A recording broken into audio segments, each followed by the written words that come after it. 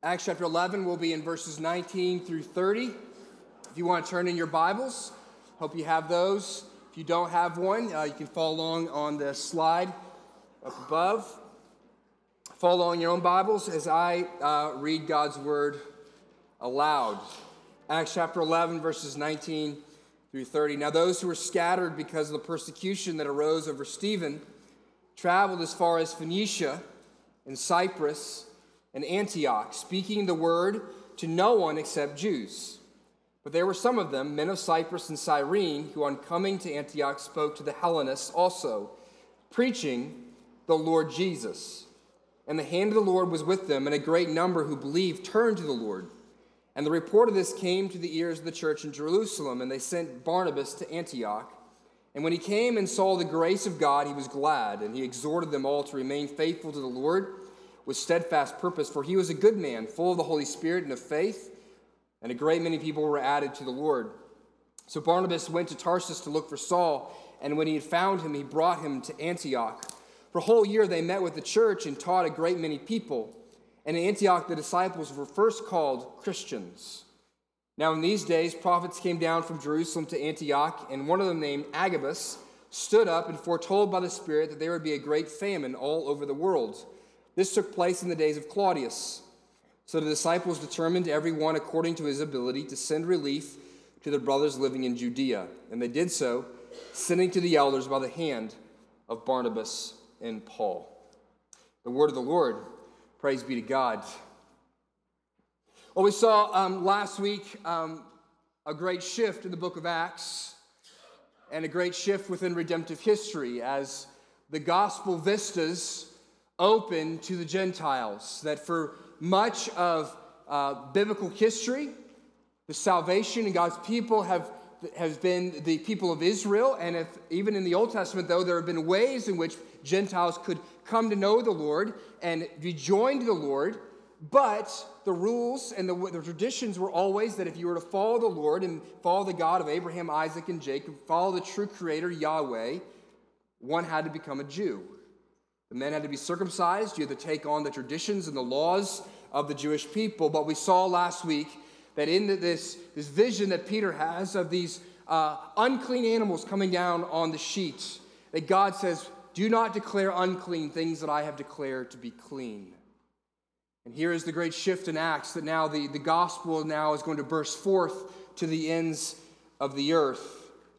And the inclusion of the Gentiles is going to be Luke's main theme. Luke is the author of the book of Acts, and it's going to be his main theme for really the rest of this book, as we will see, moving forward, beginning in chapter 13 and carrying on to the very end through Acts 28. But before he gets to this as being the primary and the central theme beginning in chapter 13, Luke gives us two little vignettes between the time that he gives this vision to Cornelius and to Peter and the gospel opens to the Gentiles and the time in which he will begin to focus on that entirely. He gives these two small stories. One we're going to look at probably next week as we're going to look at Peter and his prison sentence and the death of Herod, and the one we have this morning, which is where the gospel goes to the pagans in Antioch. And what is critical, and the part of the reason why I think Luke has this in here, is because Antioch will function as the launching base for the great missional work that's going to happen to the rest of the world. Antioch, you could not come up with a more strategic city from which to center Gentile mission and mission to the rest of the world.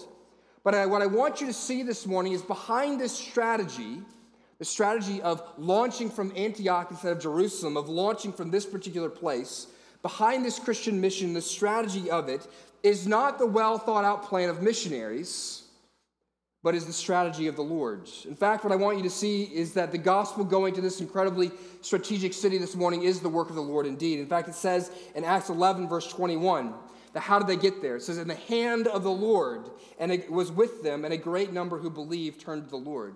It is also stated that in Acts 2:47, that whenever the gospel goes forth, it is the work of the hand of the Lord.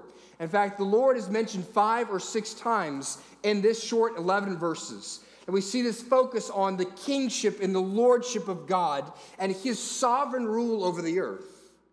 And so what I want you to see this morning, and the main thing that we're going to be looking at, is that God in his sovereignty has a strategy. It has a strategy. That he has sovereignly ordained the ends. He has said that I have ordained both, I'll control the waters and the waves. I control all of creation. I control the birds of the air, and I control the flowers of the field. I control those who will be saved. I control all things, all eternal things. But he's also determined the means by which he will bring about those ends.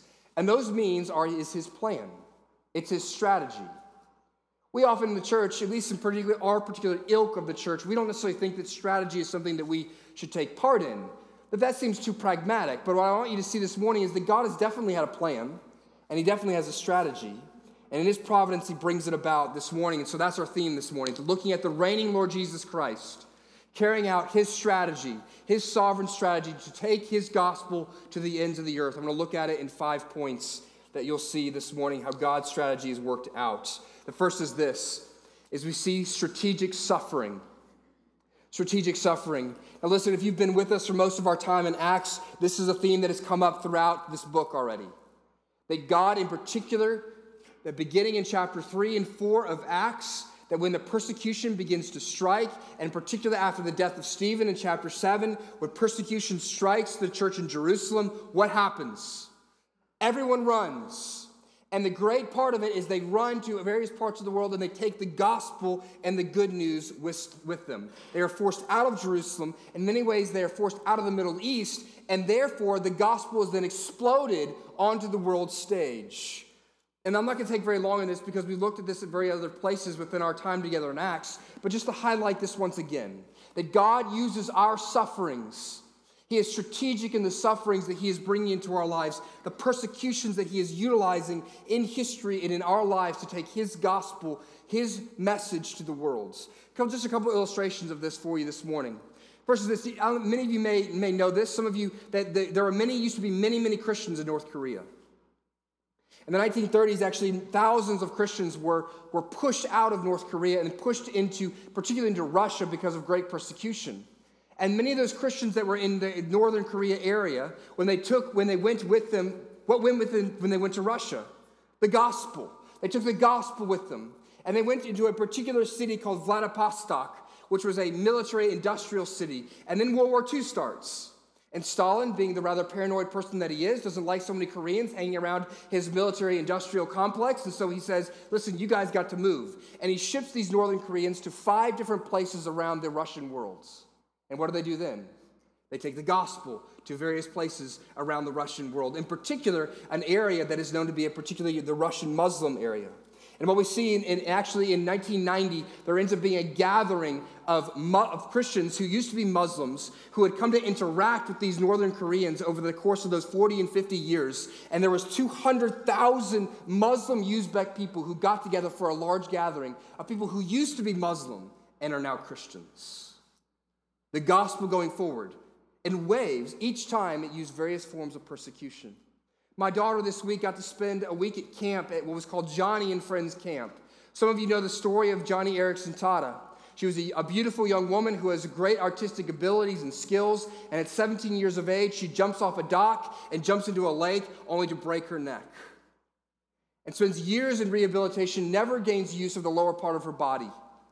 But God has used her in the midst of her suffering, and this is not a suffering that was easily bought. It took years for her to come to terms with these things and the sovereignty of God in her suffering, but God has used her mightily in her sorrow and her suffering to engage the disabled people of this world.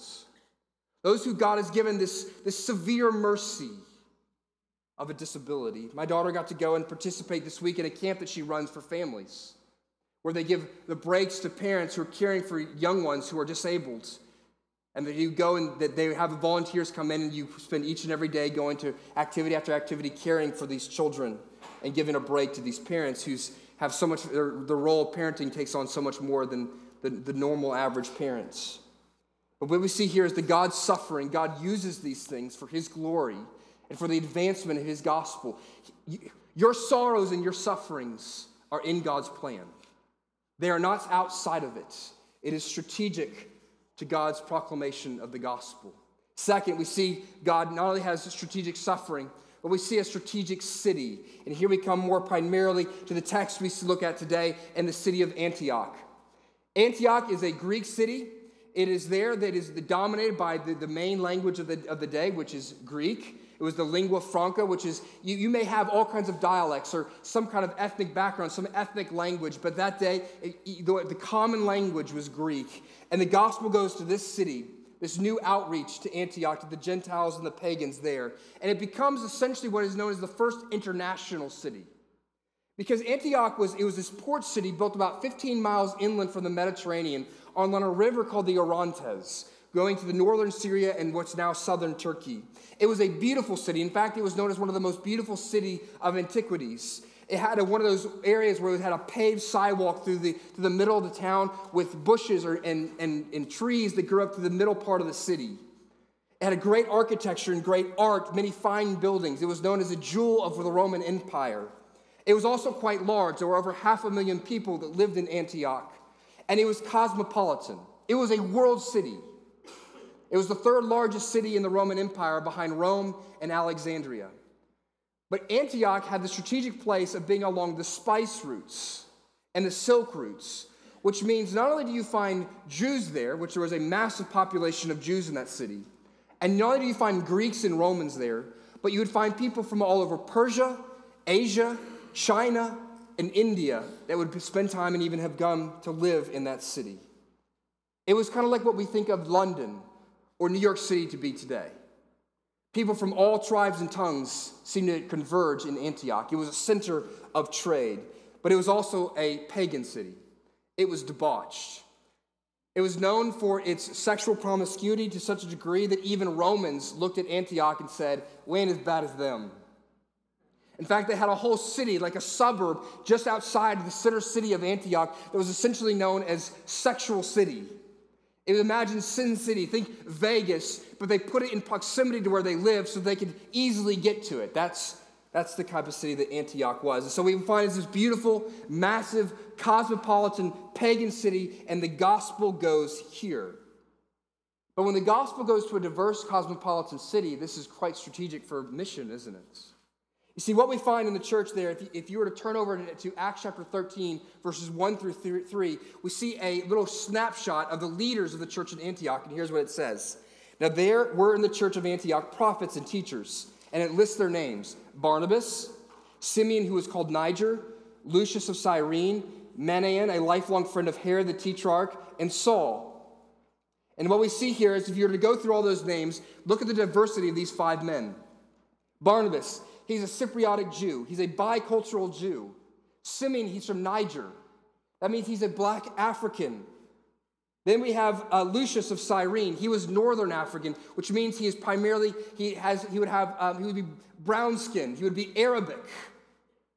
So you see all these different groups. And then we have Saul. Who's Saul? Saul is a Jewish professor. He's an academic. We have this multi-ethnic, multi-class, multi-racial church being brought together in Antioch. And so the issue is, and the beauty is this: if the church can make it in Antioch, it can make it anywhere.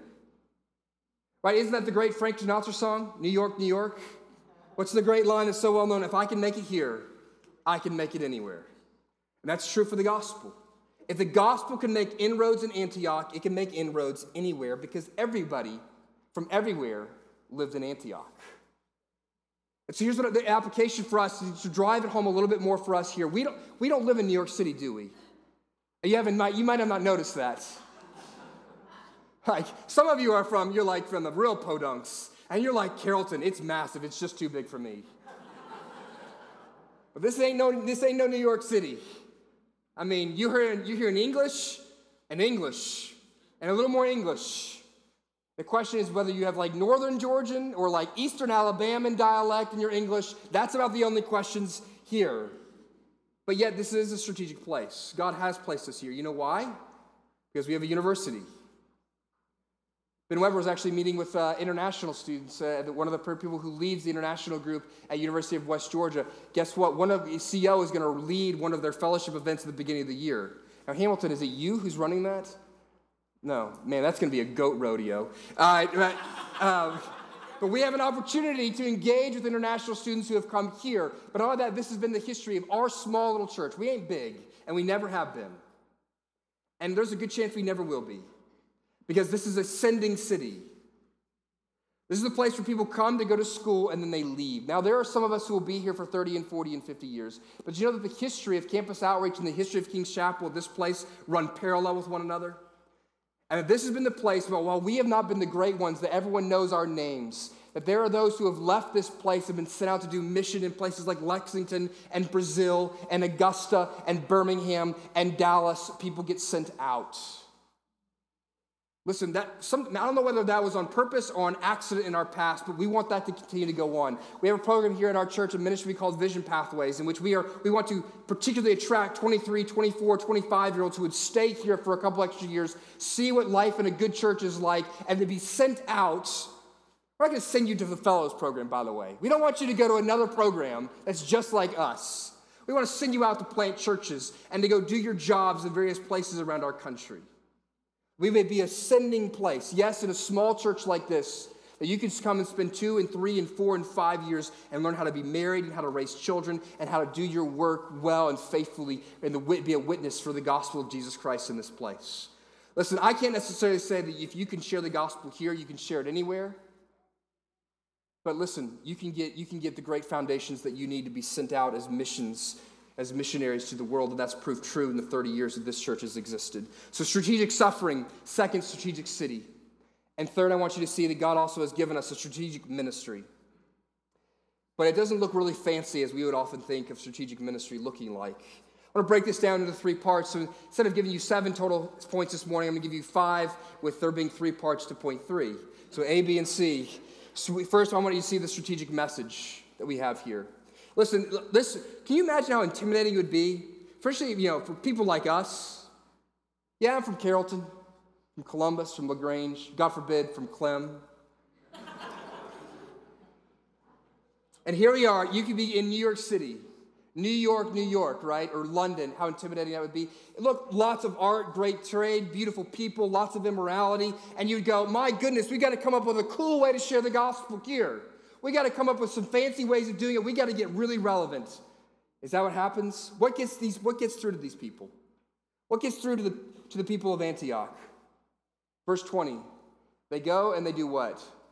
They preach the Lord Jesus. They preach the Lord Jesus, the simplicity of the gospel message.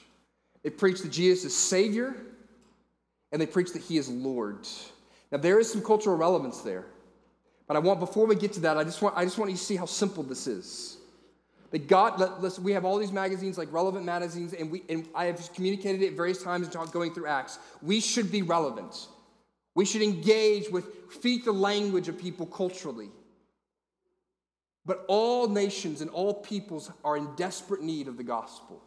And the Spirit of God primarily works through plain, simple speaking and preaching and teaching the gospel. You notice who gets the gospel into Antioch? 2 nameless guys. It's not stud apostles. It ain't Paul. It isn't Barnabas. It's not Peter. It's 2 guys who don't even get their names mentioned in the book. And yet they go and faithfully preach the gospel, and the gospel moves forward. Now, there is cultural relevance. And here's the cultural relevance. They don't necessarily come and preach Christ Jesus, although that's clearly going to be a name that they use, and we're going to see in just a minute. But they preach Jesus is Lord. Now, this would have been important because any person who was a part of the Roman Empire would have grown up and known that what do you say about Caesar? Kaiseros Kyrios. Caesar is Lord. This is a very deliberate gospel proclamation that says, He ain't king, Jesus is. You serve this king here on this earth. You've been serving Caesar, but there is a better king who has come to be your Savior, and his name is Jesus. So this is good news because this is a gospel that reached people. So we see the strategic message within the strategic ministry. But second, I also want to see the method.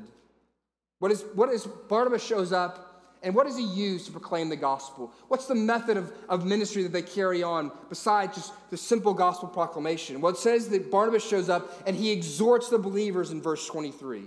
Now, this word exhort, the Greek word for it is the word parakaleo. And it has 2 parts to it. Kaleo, as you can hear it there, means call. It's called. It is the bold proclamation. It is when you talk to your friends, I got to call that brother out. It is a challenge. It is getting up in somebody's face. It is speaking the truth. That's what calling is. But it comes with this other word, right? Para, which means around, or within, or with. This has the idea of sympathy, of tenderness, of encouragement, of being next to. In other words, the language that is being given here, the type of ministry that they had ongoing, was when they proclaimed the gospel, they did so in a way that challenged people with truth, but they did it in a relationally and tender and compassionate way that they engaged in people's lives. They came alongside them to proclaim the gospel. It's both forceful and it's compassionate. It is truthful and it's loving in the way they went about their ministry. And then we also see in their method is it was intentional and it was intense. We see that Barnabas, he goes and gets Saul, and we're going to look at that in just a second, but he goes and gets Saul, and it says for a year, they daily are teaching and training. That it is not simply about, hey, let's get people in the seats, let's preach the gospel to them one time, let's get them baptized, and then we're all good. But it is an intense teaching and training of the people that this is what it looks like to apply the gospel in your life. With tenderness, and yet with courage and boldness communicating, brother, that isn't right. This is the truth of God's word. Here's how the gospel calls you out. It's interesting, we actually see this very clearly, and I've mentioned this many other times, but Paul, and the way he challenges Peter later on in Galatians, when Peter is not eating with Gentiles, he's essentially carrying out a form of prejudice and discrimination, and that he won't eat with Gentiles. And Peter calls him out and he says, Peter, you're not living in line with the gospel. In other words, he challenges him. That's the jab. That's the truth. But it's tenderness because the way he challenges him to go, no, Peter, stop it. No, he says, no, Jesus died for you, Peter. He died to break down these walls. This is out of line with the gospel. The tenderness of it, pushing it in, massaging the truth in for a whole year. This is the method of their ministry. I want you to see third is the strategic multiplication of their ministry. Barnabas is there. He's doing ministry. Now, Barnabas, nowhere do we see him as necessarily being a great teacher. He probably knew the gospel. That's great. But nowhere do we see Barnabas preaching. And so what does Barnabas go do? He goes and gets this guy Saul, who, as you will later be known, he's like a rapper, right? He'll be known as Paul later on. And he's going to go and get him. He goes 100 miles to Tarsus, where, by the way, Saul has been just hanging out for like 7 years. You don't necessarily get this sense as you read Acts. But Saul gets saved. He goes to Jerusalem. They try to kill him in Jerusalem. So they say, hey, Saul, you can't be here. He leaves. He goes back to his hometown in Tarsus. He hangs out for 7 or 8 years. And we don't necessarily know what he was doing.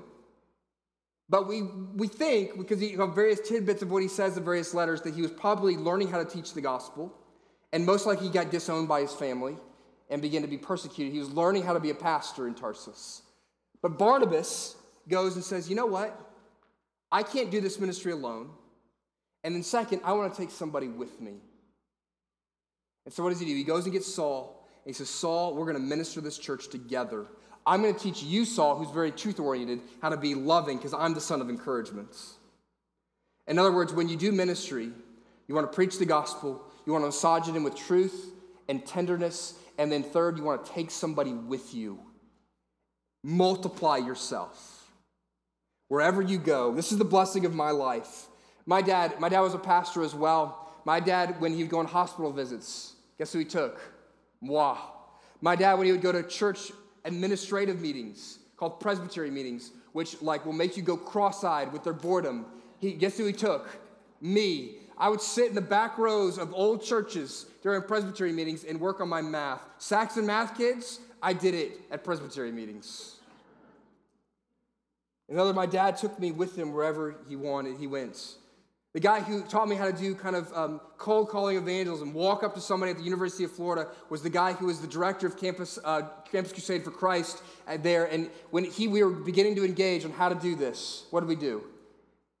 Sure, he walked through me the 4 spiritual laws. He said, here's the tract. And then he said, all right, we're going to go talk to people. Oh, okay, we're doing this? All right, good.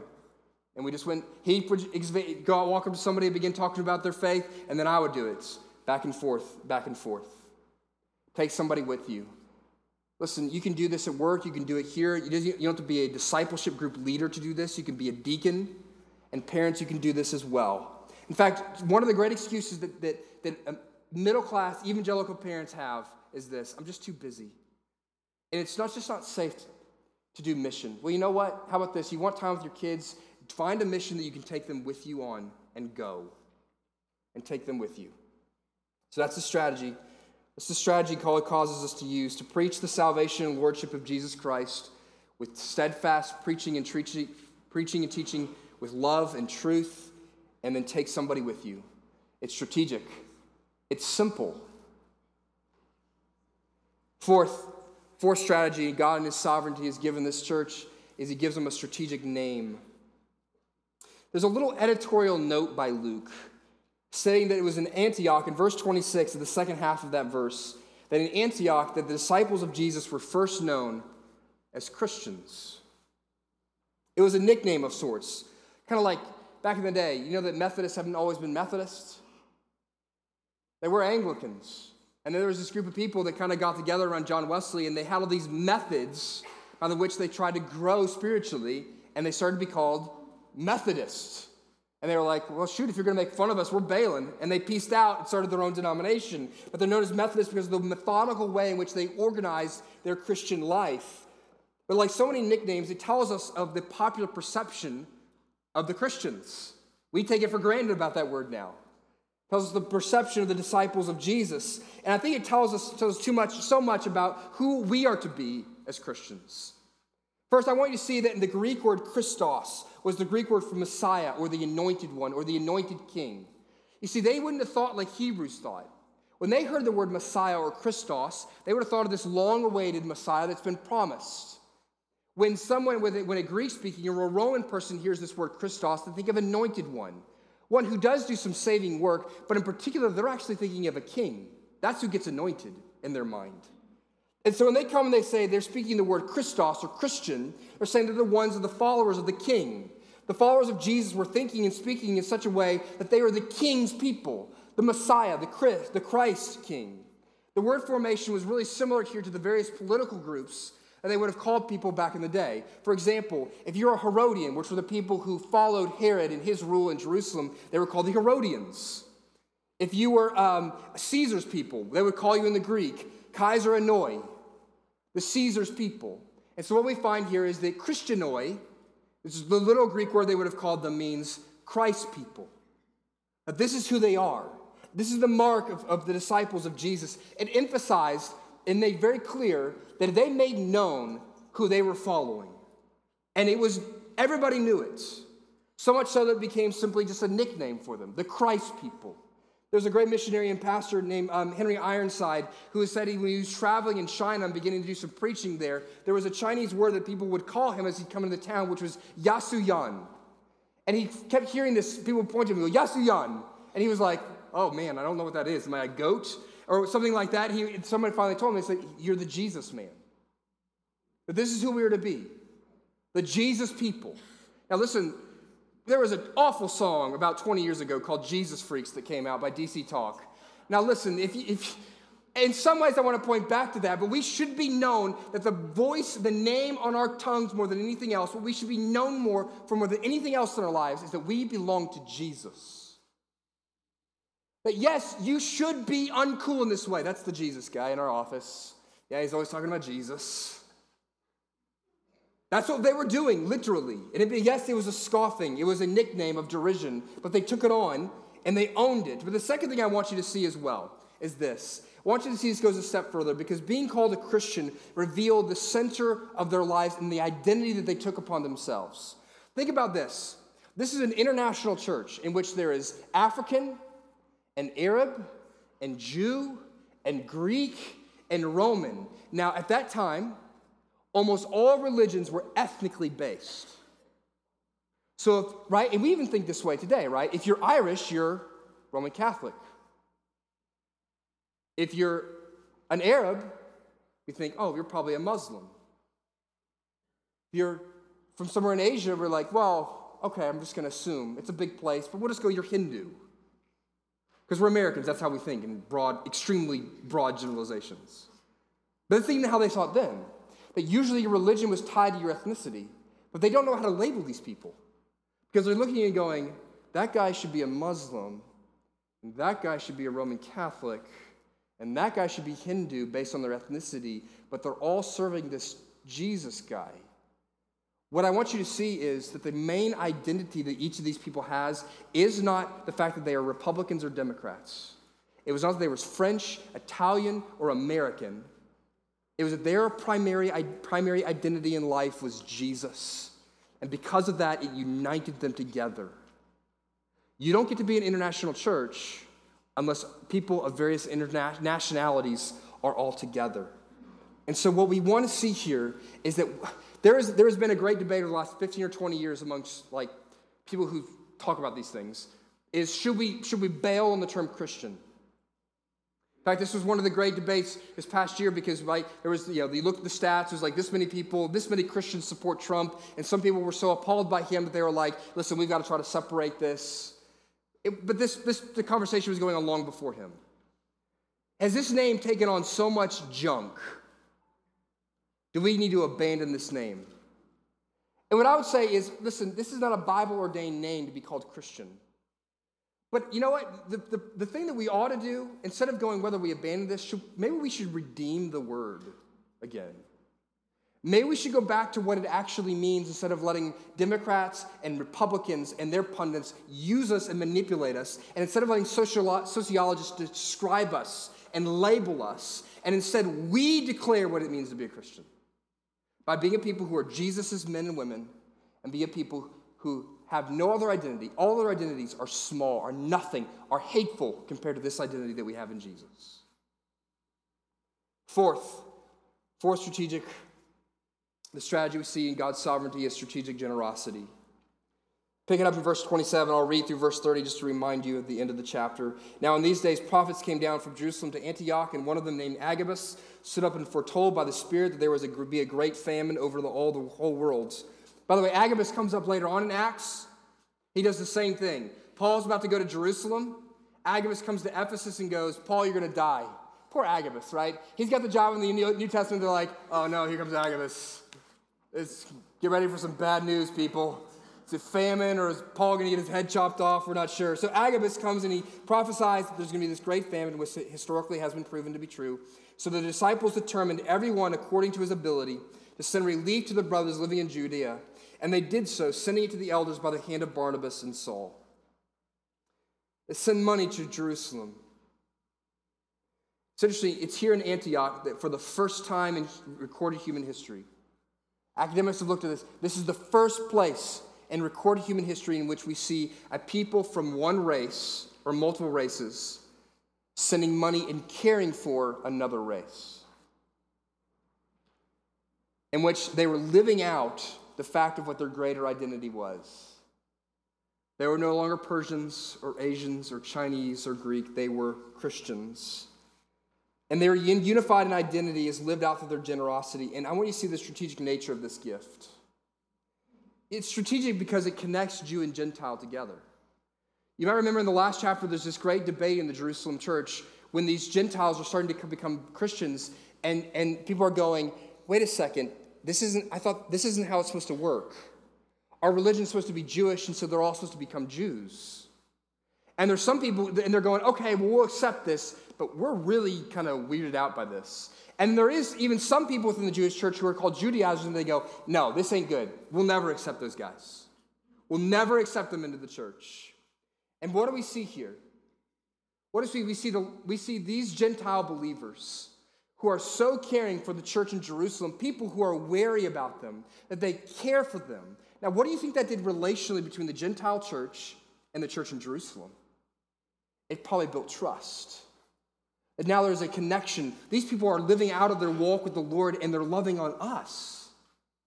We have an appreciation for what they're doing.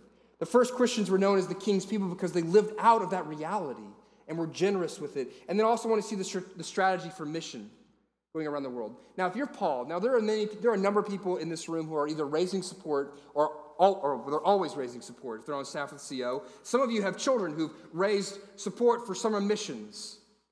Now, if you're going to raise support, it's nice to know people of income, isn't it?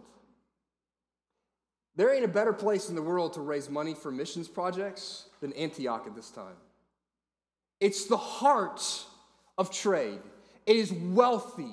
The people who become believers in Antioch have dinero.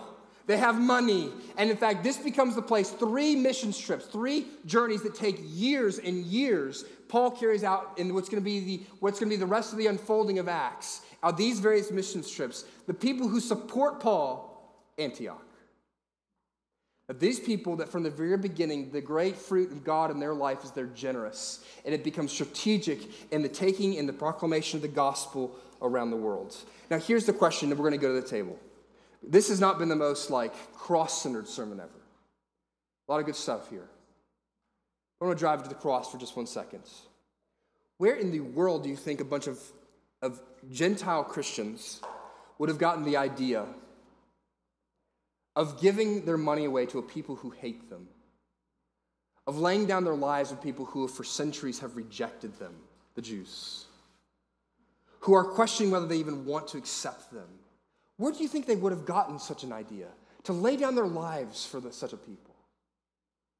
It's called the cross, where these people have come to understand in the gospel that there was one who they had rejected, who they had despised, who they wanted nothing to do with, and left his throne in heaven to exhibit enormous generosity in the plan of salvation, to die for them. This is in fact what Paul says in Ephesians 1, verses 7 through 10, and we'll read this and then go to the table. It says, "In him, in Jesus, we have redemption through his blood, the forgiveness of our trespasses, according to the riches of his grace, which he lavished upon us." Lavished. He didn't just drip it out. He poured out his love in all wisdom and insight, making known to us the mystery of his will, according to his purpose, which he set forth as a plan, strategy, in the fullness of time to unite to him all things, things in heaven and things on earth. Where do a bunch of Gentiles get the idea of pouring themselves out for the sake of unity and a strategic plan to unite themselves with the Jews? Jesus himself. The cross of Jesus Christ. Brothers and sisters, whether your nationality or your party affiliation, if you know Jesus, I invite you to come to the table this morning to partake in the forgiveness and the cleansing work of Jesus who has poured himself out for you. Let's pray and let's go to the table. If you're serving, if you would, come forwards.